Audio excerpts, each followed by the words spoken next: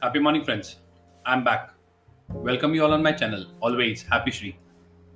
Today I'm going to share a short story. It's all about where is the heaven and a hell. Here we go. There was once a monk whose favorite subject for his preaching was heaven and hell. One of the devotees, who was getting tired of listening to the monk's constant repetition, one day stood up and asked, "Tell me, where is the heaven and a hell? If you cannot answer me, I'll call you a liar." The monk, being an innocent person, became afraid. Instead of answering, he kept silent. His silence made the man even more angry, and he shouted, "Speak to me, or I'll beat you up." The monk quickly gathered his wits and replied, "Hell is around you now with your anger." The man, realizing the truth, calmed down and began to laugh.